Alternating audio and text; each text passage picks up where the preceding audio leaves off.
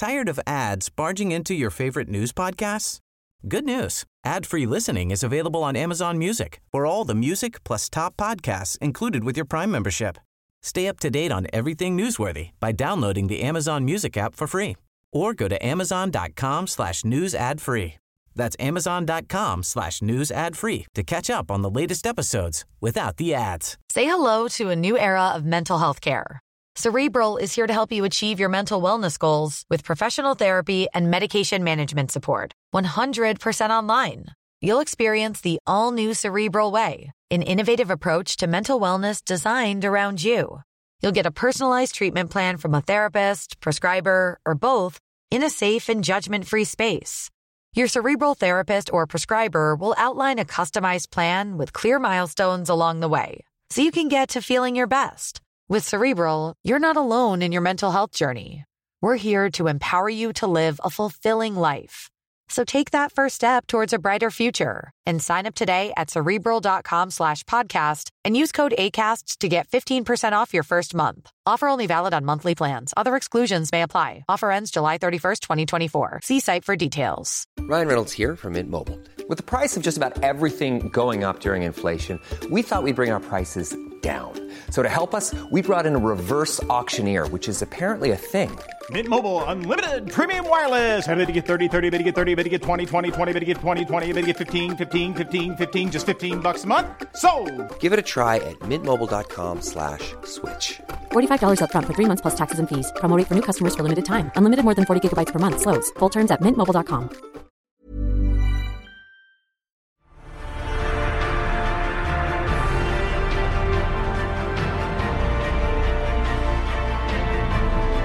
Hello, you're listening to Popcorn Podcast with Lee and Tim, and in this week's episode we're reviewing Wonka, plus covering off all the latest movie and trailer news.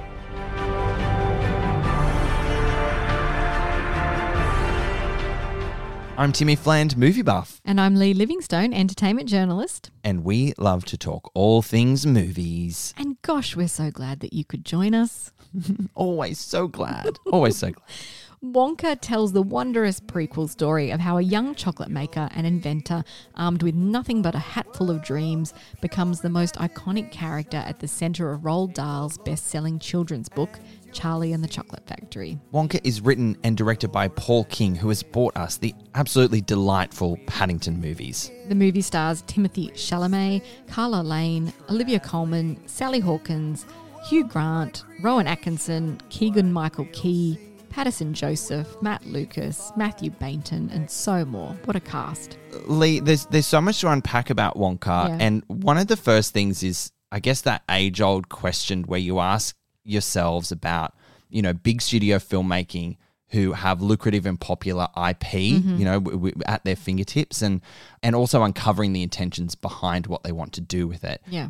And that ultimately is right to make money, okay? We're in a capitalist society. They've got very, very shiny IP, and Wonka is one of them. Commercialism, hooray! You know, and to feed off our lust for nostalgia, right? And one of the first questions I kind of like asked myself when we learnt of this news a couple of years ago was, do we need a prequel to learn the origins of Willy Wonka? Who asked for this movie? Do we need it? It's like an overarching statement. Like, I'm so glad we got it. But he's such an interesting character. Like, there's no doubt about it. And Gene Wilder played him in such a fascinating way in the 1971 film Willy Wonka and the Chocolate Factory. It's ripe for picking, isn't it? It's ripe for delving into. And let's dive into whether they did a successful job of it or not. Yes, I think they did. I was so happy with it. Even all my criticisms about IP and lusting for our nostalgia, I was absolutely delighted and pleasantly surprised by this movie in every way. You know what? I had a feeling that you would love this film. I said that to you. We didn't get to see it together, unfortunately, but I was very excited for you to see this film because I thought you would enjoy it. And I did too. I found it, as you said, utterly delightful, put a smile on my face. I came out of the cinema just, you know, really happy. You did kind of break a rule because obviously our listener knows that our rule is that even though we see all these movies together, we don't actually share our thoughts on them until the microphone is hot. But you did break a little rule going, I think you're really going to like Wonka. It was just really delightful. So, yeah, I mean, that was actually quite comforting to me because I was actually really on the back foot with this one. So Okay. you gave me some hope before I got to see it. Having said that, though, it's not a perfect film by any means. It is entertaining. It is enjoyable. But Charlie and the Chocolate Factory is one of the best-selling books of all time, right? So there are going to be opinions, capital O, about this film. Yes. The one that we're seeing most often at the moment is that there isn't that darkness to the character of Willy Wonka. You know, as we mentioned, Gene Wilder played him so brilliantly as a tormented recluse with this just like little hint of sinister about him. And then we had Johnny Depp's version, obviously, which was completely unhinged, as you would expect from any... So unhinged. A Tim Burton, Johnny Depp co-production. As you would expect. But this is a time when he's unjaded. You know, he's young. Yes. He's got dreams. He wants to become the world's best chocolate maker. He's the epitome of dreamer, basically.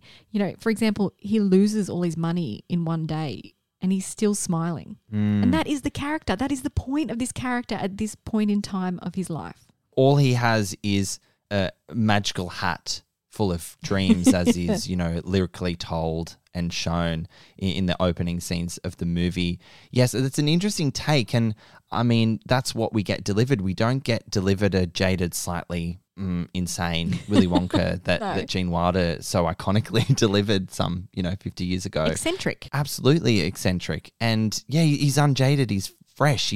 He wants to just share his chocolate recipes with the world. He just wants people to love chocolate as much as he does. And his really unique, special, magical twist on a classic is something that he is just so excited to share with the world. And there's a lot of silly in this film, isn't there? It's definitely a family film. You know, like from the names of the characters to, chocoholic monks that guard this secret vault of chocolate. It's very in keeping with the style of Roald Dahl. So I think they nailed that really well. You know, like the nice officer's name in the film is Officer Affable. Mrs. Scrubbit is a washer lady. Bleacher is her gross offsider. You know, Lottie Bell used to work in a telephone exchange. Piper Benz was a plumber. Abacus was an accountant. I could go on and on and on. There's this whimsical quality to the characters and what happens in the film that I think is very in keeping with Roald Dahl. Absolutely. And in keeping with that and through the vessels of it's something simple like a character's name, which elicits a joyous reaction. There is so much heart and humor and just so much joy. Yeah. I found myself just bowled over by its charm and sense of endearment. And that's not just exclusively because it was a musical. It's just how the world is realized visually and audibly. I think just all those ingredients that came together. It is important to mention that this is a musical. I mean, I'm sure people know that anyway. You would expect that. Do they though? You would expect that because there's a lot of talk at the moment about way films are being marketed and musicals are being flown under the radar because they don't test well in focus groups. So they're kind of hiding when things are musicals in the marketing to encourage, almost trick people into going to the cinema. Yeah, I don't like that though. No. And we've talked about this at length on the podcast. I don't like being slightly manipulated by marketing. I totally hear what you're saying about test audiences and focus groups and all the rest of it. But if you have a musical and you happen to have a really good one on your hands, why don't you endorse and market it as such and get people excited and welcome them in to give them a little flavor, for lack of a better word, of what they could experience for 2 hours? And I just find that really bizarre. I actually had a friend who messaged me after seeing Wonka and said, I legitimately had no idea it was a musical until they started singing.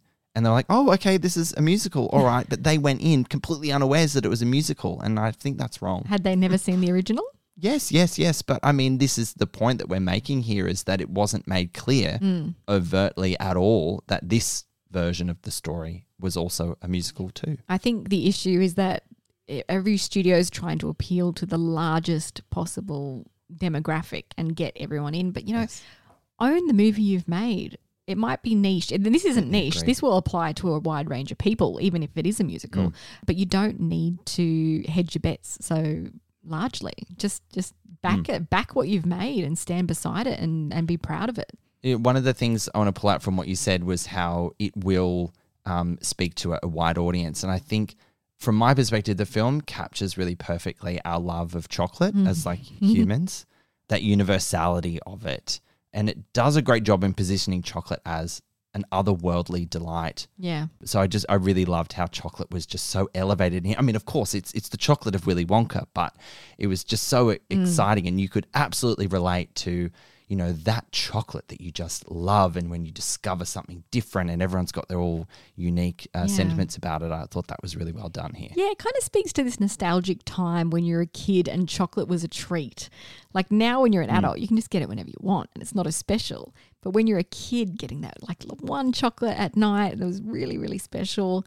It speaks to that sort of time of nostalgia, which is really, really nice. Having said all these wonderful things that we're saying about the film, I expected more of this origin story. Okay. You know, when we meet Willy Wonka, he's coming home from this wild ingredient collecting 7-year adventure. Like literally one of the first lines of the film is a song about how he's been away for 7 years. And he's already discovered his passion and he's determined to make his mark. So we didn't get to see any of him coming into that special period and what makes him him. You know, we got a bit of a flashback about his mother and his love of chocolate, and that's great. But, you know, why can't he read? There was this silly plot device in there that served absolutely no purpose. Just on the not reading thing, you are right in that what real purpose to the story or plot does it hold? But I think the beauty and the gorgeousness of that particular element of the story has to do with character and the relationship that Noodle and Willy Wonka have together, and the fact that even though he comes with this lust for life and this absolute eccentric energy about chocolate and wanting people to love it as much as him and discover it, there are some really like simple things about that you take for granted in being able to read. And he is quite receptive and open to be offered help. Yeah. And I just thought it was a really nice gesture of two human beings sort of teaching and learning from each other. And yes, it's bizarre that he doesn't know how to read. I don't understand why, but I actually quite enjoyed that really lovely layer of it, that he was being taught how to read. I just think there's this missed opportunity there in the wild world of where he's been. Like there could have been all these colourful, exotic locations and him discovering his love for engineering. Like he's this wonderful inventor and he just already is that. Where did that come from? Where did his love come of inventing? And we saw a bit of the magician in him when he was younger and how he would use that to entertain his mother. Yeah, if it's going to be an origin story, where's the origins of him?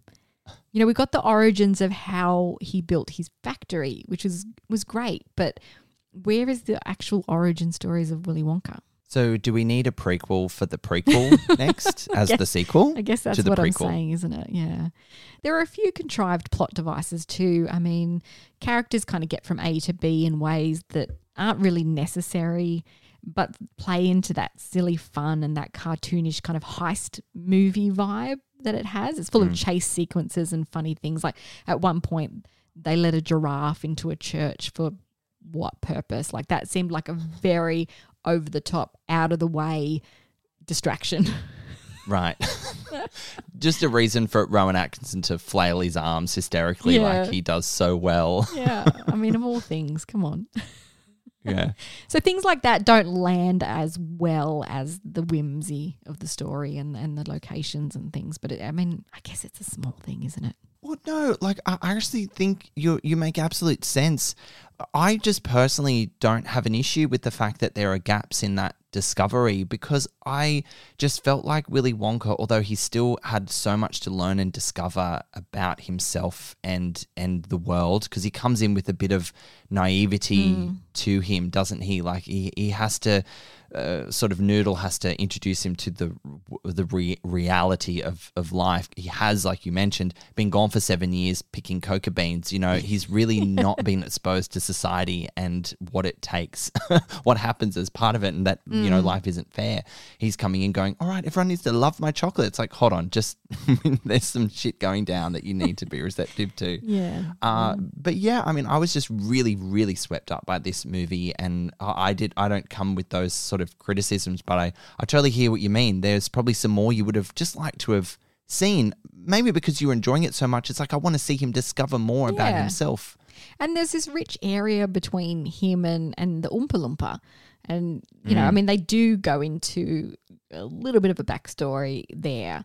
But, yeah, there's so much fertile ground there for an origin story that you could have had this wild, exotic, international adventure movie instead of it being set in the dreary streets of, I don't know, a kind of London town. It wasn't quite London, but it was some kind of European London-inspired town. Very European. It wasn't meant to be a single place, but I was getting flavours of Paris as well. Yeah, visually we'll talk about that in a moment. But can I talk about some criticisms about the story? Minute ones from my perspective was, and it could have just come from a lapse in concentration for me because this story is quite fast moving and you get a lot of plot progression in lyrics because it is a musical. A lot of the story is told through song.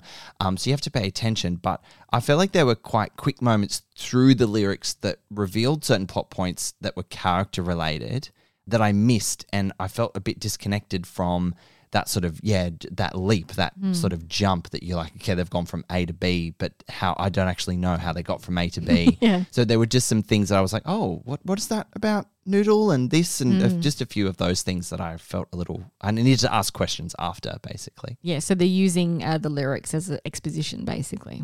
Yeah, and you blink and you miss it sometimes, and I felt like they probably could have served the audience maybe a little more if it was, you know, not just like put on a silver platter for you, but maybe referenced again just to clarify it.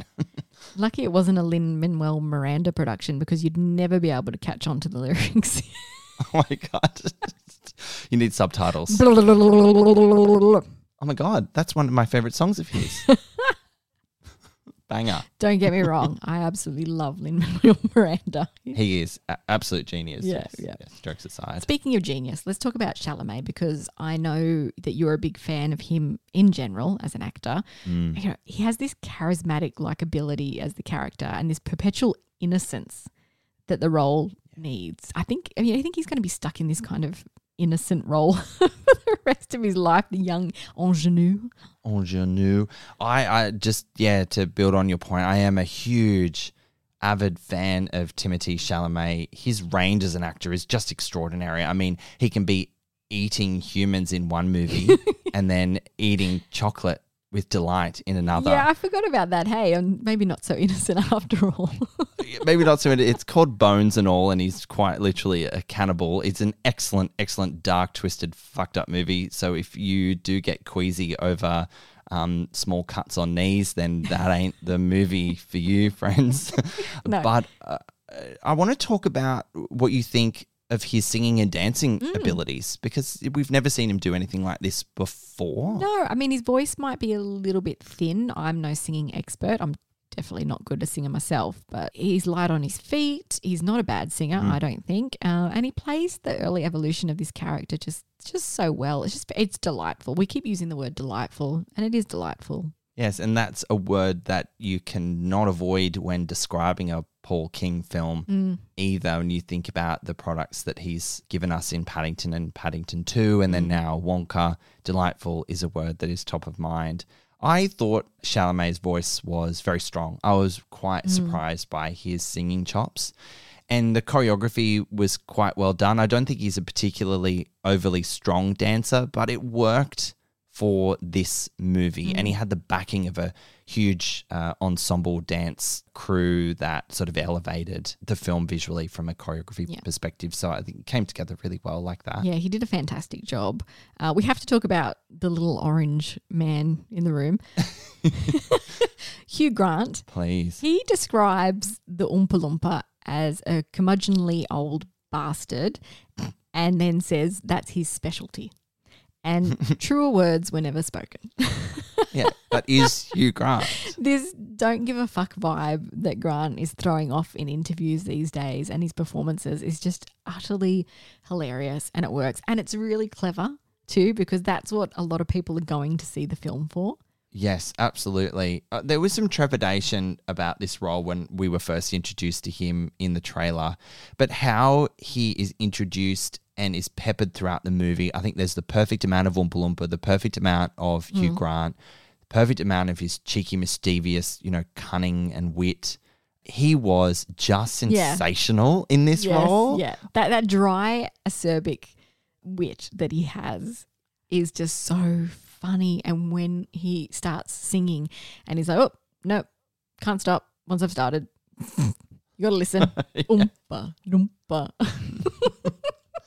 And I think, you know, they're peppering in all this nostalgia, that classic oompa, loompa, oompa dee doo. Mm-hmm. Like you cannot get that song out of your head, even if you try or whatever. Too many syllables there. You know what I'm trying to do. Yep. And it was good. It was used to great effect. It didn't feel cheap. It didn't feel like they were just reaching to elicit a reaction. I think in how it all showed up with how his portrayal and what we know or maybe not know about the Oompa Loompa character. I think it was, perfect balance of all those things. Yep. We also have the incredible Sally Hawkins as Willy Wonka's mother. That woman can do no wrong, honestly. I love everything that she's in. She is sublime in the flashbacks as Willy's late mother. Really pulls on the heartstrings. She's in a handful of scenes, but my God, you feel her. Oh, I've got the Popcorn Podcast chills right now as you're recounting her role as Wonka's mum. I just get emotional thinking about this small bit part that packs such a profound emotional punch. I did tear up at the end of the film. Yeah. I did. I was very emotional, and I thought, gee, she's had less screen time than Dame Judi Dench did in Shakespeare in Love, and and Cats. I don't know. Will she win an Oscar? Maybe not that far, but I don't know. It was a profound impact. It was really beautiful. Yeah, yep. And then of course, equally as amazing as Olivia Colman as this fantastic, vile Mrs. Scrubbit. And she's relishing, you can just tell, she's relishing playing someone so dastardly. Yes. God, isn't she just divine to watch? I mean, it's so great watching all these veteran actors. You mentioned Sally and Hugh. You've also got Ronan Keating in there, Matt Lucas. Rowan Atkinson, not Ronan You have Keating. Olivia Colman. Sorry? You said Ronan Keating, not Rowan Atkinson. Life is a roller coaster. Just gotta ride it all night long. Yeah, so Rowan Atkinson, thank you, Lee, not Ronan Keating. You know when you get on a roll and you just don't know what's coming out your mouth? That was happening. Are you going to keep that in, are you?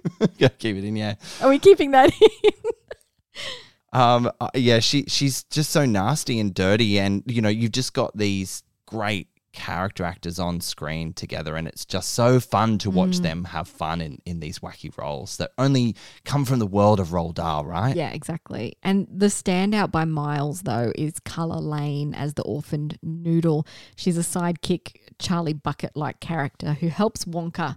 And so she's kind of a callback of sorts to the 1971 movie and how Wonka is drawn to these kids who remind him of how he grew up, making the best of his poverty and how they do the same. And what I really liked the two-hander between them, because I think as we mentioned earlier, Wonka comes in with this, I think you used the word innocence, I used the word naivety. He's just very trusting, isn't he? But Noodle is a bit more rational. She's been living in a world, things haven't been particularly kind to her. So she gets taken on this wonderful journey, but then also helps Wonka through things. And she's just a little actress to watch for sure. So I was really impressed by her work. And then there's this parade of villains and supporting characters that don't stand out as much, but they all contribute into the puzzle piece of this film. The chocolate box, if you will. It's a mixed chocolate box. Life is like a box of chocolates. Never know what you're going to get. Wonka movies like a box of chocolates. Music. Let's talk about the music. Yes, we absolutely have to, given that it's a musical, don't we, Lady? We should, yeah. Alongside the familiar Pure Imagination and Oompa Loompa theme, we have 6 new songs composed for this film. Not a lot of singing and dancing in that context. Like when you think about the fact that there's 6 songs and a callback or two to the original film, it's not actually all that musical. You know what? That actually surprises me, because when you just said 6, I thought surely not. It felt like there were more than 6 songs. It felt quite nicely well-rounded, but I mean, that's the balance of it not being an operatic musical, right, where they sing talk the whole time, like maybe Les Mis. Yeah, 6 really surprises me. That's not that many songs for a musical movie. No, so if you're sitting on the fence of seeing it because you don't like musicals, it's not going to be that painful for you. Because, yes, naturally some people find musicals a bit insufferable. I think this one is safe from that sentiment. You mentioned Pure Imagination. I kind of half expected that song to show up as an end credit song only, because we don't get it until right at the end of the movie, and that's not necessarily a spoiler. I loved hearing it peppered throughout the score. You got flavors of that classic orchestral, so that was nice and welcoming and familiar. But the double meaning of the lyrics at the end just surprised me in how they used the song perfectly, and it just said so much more than I've ever heard it say to me before. Yeah, it was the perfect moment, and it gave it another meaning. And it further cements itself as one of the greatest cinema songs of all time. And in that end moment, we get this lovely wrapping up of a bow where we get to see the factory start to come to life, the famous factory. And that brings us to the sets, the incredible sets that were built for this film. More than 50 were built. Crazy. And as we said before, the style is not anywhere in particular, but it's imagined as a mix of Belgian, Czech, French, German, and sort of Swiss architecture, with a bit of London's, wrong side of the tracks mixed in. Governor. Yeah. Yeah, a bit of that too. Shine your shoes, governor. Well, quite literally, that's part of the reason why Wonka lost all these pennies at the beginning of the movie, because this little fella was shining his shoes every time he put his foot down. Hustling him out of money. That's right. Did you love the look and feel of this movie? I admire filmmaking where they are encouraged to put as much in camera as possible. These sets felt lived in. Yep. They were inviting. They were the perfect backdrop for the fantastical, magical nature of this world that Paul King had created, and the actors to live in, and the musical numbers. It was just gorgeous to look at. Just gorgeous. Gorgeous. And the biggest challenge, I guess, is making the chocolate look real and delicious. And they actually made a lot of the chocolates for real. Things like, the teacup that he takes a bite out of. That's a callback to the 1971 film, whereas Gene Wilder had to bite into a wax cup to make it look like chocolate. Really? They actually made a chocolate teacup now. Like, things have come so far that these incredible artisans made a chocolate teacup for Timothy to bite into. Oh my God. So Gene Wilder literally bit into a candle? Basically. Oh. Yeah. Yeah. Gosh. But all the sets as well, like the sets in Willy Wonka's shop early on in the film, like making flowers look edible, and this tree and this river, like all these beautiful things from his childhood that he's reimagining as chocolate. And obviously they couldn't make everything chocolate because you have to be practical, costs and all that kind of jazz. But they had to make it look edible. And it did. It was delicious. I would have taken a bite out of one of those flowers. Did the lights come on and you were like gnawing on your cinema seat, just pretending that it was chocolate? Nom, nom, nom, nom, nom, nom, nom, nom. Nom, nom, nom. Yeah, incredible work from Nathan Crowley, the production designer, and his team. The sets were lavish, gorgeous, and at some points delicious, like you've described. Delicious indeed. Have we covered off everything, Tim? Yeah, I think we've given it a good enough stab in the dark. I think our listener knows what we thought about this film. Yeah. So maybe we wrap it up. Have we helped you make up your mind about whether to see this film? Let's do a wrap up and just cement that, shall we? Let's do it. So Wonka is the most surprising cinema delight of the year for me. I was very unsure going in, and I came out with the biggest grin on my face and the remnants of a tear upon my cheek. It is charming, whimsical, and so much fun. Chalamet delivers with the singing chops and the heavy weight of following the legacy of Gene Wilder's most iconic role as Wonka. Director Paul King proves once again that he has cornered the market in family films that deliver on wonder and heart, appealing to all. It's not the chocolate that matters, it's the people that you share it with. I highly recommend you check this one out. Isn't that nice? Isn't that nice? I'm going to rate Wonka 4 popcorn kernels out of 5, Lee. Oh, I think my teeth just fell out because that was so sugary sweet, Tim. My goodness. Got a book in the dentist at 2:30. 2:30. 2:30. Wonka is a delightful story that maybe won't satisfy the sweet tooth of Roald Dahl purists, but it will have families going back for a second helping in years to come. The dark soul of Willy Wonka is missing, but it's supposed to be, and it's replaced with the family fun style of Paddington director Paul King. But every box of chocolates has that one flavour that no one really wants, and in Wonka's case, it's the failure to show how such an inspired inventor developed his phantasmagorical engineering skills and how he came to pair that with his chocolate-making passion. It's a missed opportunity setting the story in the mean streets of this London-adjacent city, especially when there could have been more adventurous antics with the hilarious Hugh Grant Oompa Loompa. I'm going to give Wonka 3.5 popcorn kernels out of 5. You know what? That's a great wrap up, and we would love to hear, your thoughts on this film. It could be divisive for all the reasons that you listed out, those sort of Roald Dahl purists. So slide into our DMs. We'd love to hear from you. And Wonka is in Australian cinemas from December 14. Say hello to a new era of mental health care. Cerebral is here to help you achieve your mental wellness goals with professional therapy and medication management support. 100% online. You'll experience the all-new Cerebral Way, an innovative approach to mental wellness designed around you. You'll get a personalized treatment plan from a therapist, prescriber, or both in a safe and judgment-free space. Your Cerebral therapist or prescriber will outline a customized plan with clear milestones along the way, so you can get to feeling your best. With Cerebral, you're not alone in your mental health journey. We're here to empower you to live a fulfilling life. So take that first step towards a brighter future and sign up today at Cerebral.com/podcast and use code ACAST to get 15% off your first month. Offer only valid on monthly plans. Other exclusions may apply. Offer ends July 31st, 2024. See site for details. Tired of ads barging into your favorite news podcasts? Good news. Ad-free listening is available on Amazon Music for all the music plus top podcasts included with your Prime membership. Stay up to date on everything newsworthy by downloading the Amazon Music app for free or go to amazon.com/news ad free. That's amazon.com/news ad free to catch up on the latest episodes without the ads.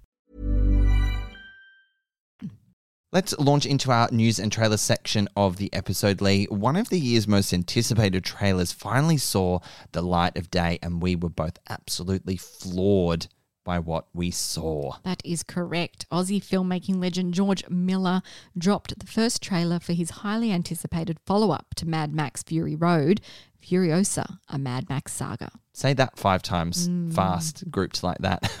The film serves as an origin story of renegade warrior Furiosa before her encounter and team up with Mad Max, most recently played by Tom Hardy and originally Mel Gibson in the 70s and the 80s. So the prequel to the 2015 Oscar-winning and box office smash stars Anya Taylor-Joy as Furiosa, originally played by Charlize Theron, and a very different-looking Chris Hemsworth as the baddie, Dementus. Yeah, playing against type Hemsworths dons a prosthetic nose, a la Nicole Kidman in The Hours, perhaps one might say, making the homegrown Hollywood superstar almost unrecognisable. The film was shot locally in Sydney, Australia, actually just around the corner from us, a lot of it. Yeah. Very cool. Yeah. We went past the set a couple of times to have a squiz. Yeah, you sent me photos of basically a fence. There wasn't much to see. Oh, thanks for sharing. No, I could see more out the sunroof. I was out the sunroof. Fun.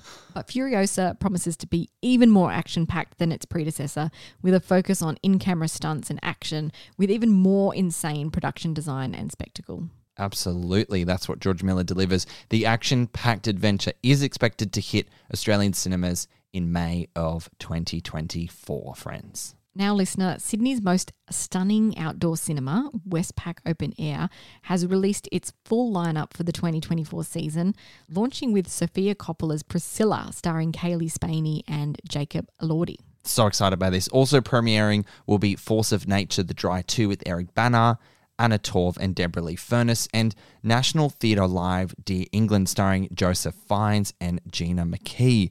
Special preview screenings include black comedy drama May December with Natalie Portman and Julianne Moore, and The Great Escaper starring Sir Michael Caine, and spy thriller Argyle. That was quite impressive. Thanks. The outdoor cinema is perched on Sydney Harbour's foreshore, and it's truly a unique experience where you can watch some of 2024's most anticipated films, as well as recent releases like Barbie and Mission Impossible Dead Reckoning, set against these incredible panoramic views of Sydney Harbour. I want to go and see Mission Impossible Dead Reckoning there. I reckon that'd be unreal. Amazing. You know what? They should put Mission Impossible 2 because that was filmed in Sydney. Yes. That'd be cool. Right, you heard it here first, Westpac Open Air. We expect it. It all kicks off from January 10 and you can get tickets and further information on the program at westpacopenair.com.au. It's time for Moira Shit's favourite season, guys. It's awards season, baby. The One of my favourite lead-ins. Yeah. The Golden Globe nominations have been released and the film categories are stacked as usual. Absolutely stacked. We'll just go through the big ones for now, as no doubt there'll be, so much discussion as further nominations roll out. Best Picture Drama nominations include Oppenheimer, no surprise there.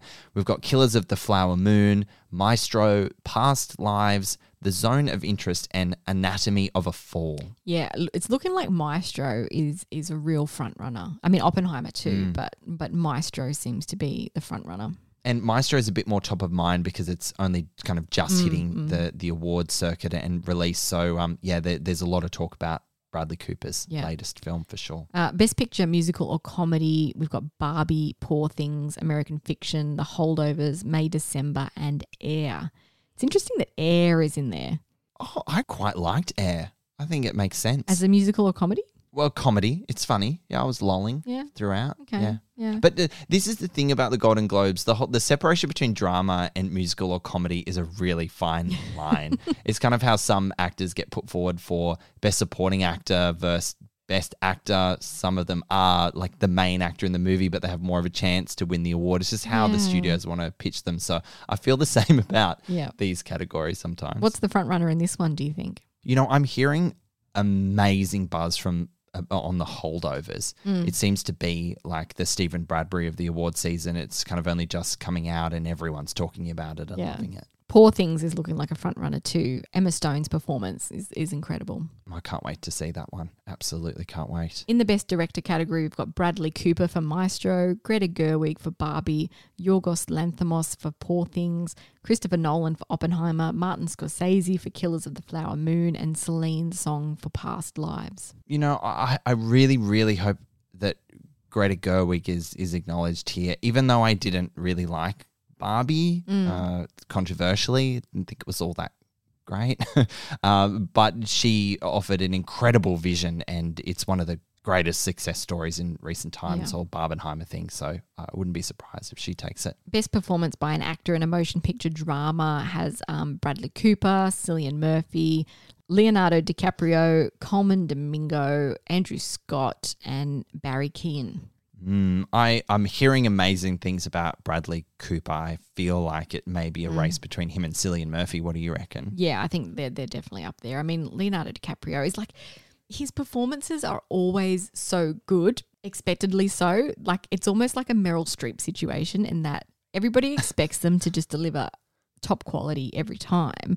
And so it's not as special. And so they don't get nominated, which sucks, doesn't it? But yeah, and look, he's amazing in Killers of the Flower Moon, but I do think that there are some other performances in there that stand out more. Let's talk about Best Performance by an Actress in a Motion Picture Drama with Lily Gladstone for Killers of the Flower Moon. She is absolutely exceptional in that film. Yeah. Doesn't shadow Leo, but is the strong performance in there. Yeah. We have Carey Mulligan for Maestro, Sandra Hüller for Anatomy of a Fall, Annette Bening for Naiad, Greta Lee for Past Lives, and Kaylee Spaney for Priscilla.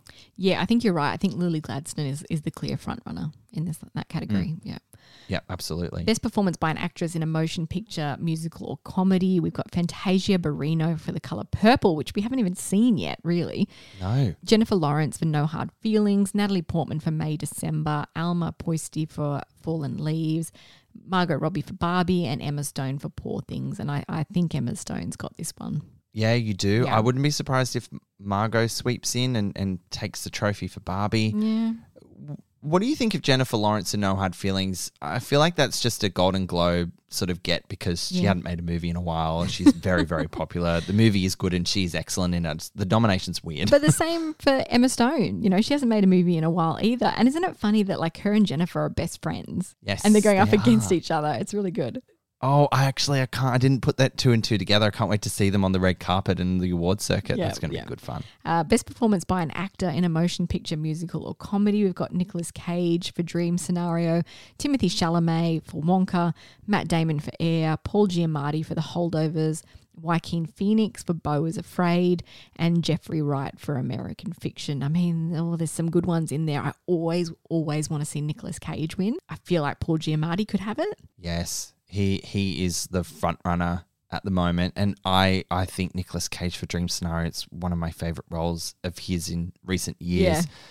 It's so good, isn't it? I can't wait till we talk about this film. We haven't actually talked about this film yet in recording land. It's coming up very soon. Yeah, I can't wait to talk about that film. Yes, me too. You just got to go and see it. Yeah. It's out on January 1, so that's our plug for Dream Scenario right here, right now. It's fucking insane. And if you're listening to this episode after January 1, please go and check out our review of it because it's going to be a good time. Yeah, agreed.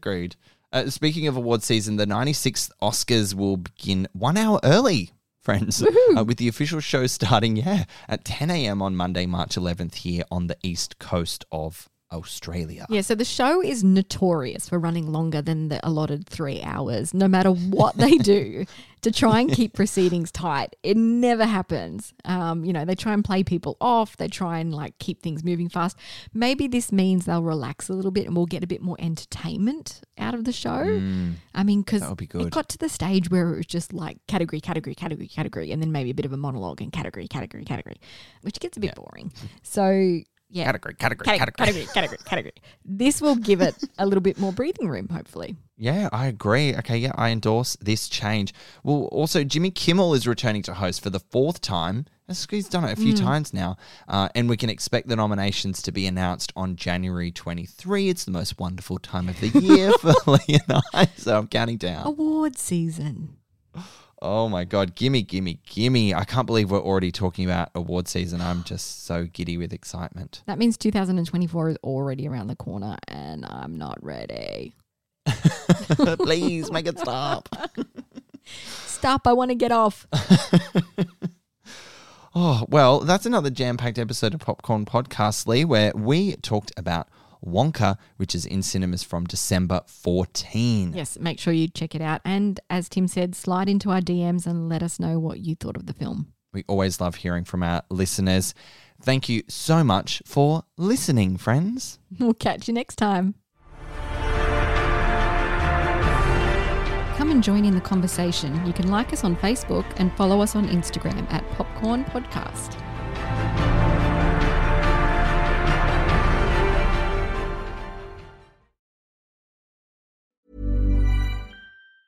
Tired of ads barging into your favorite news podcasts?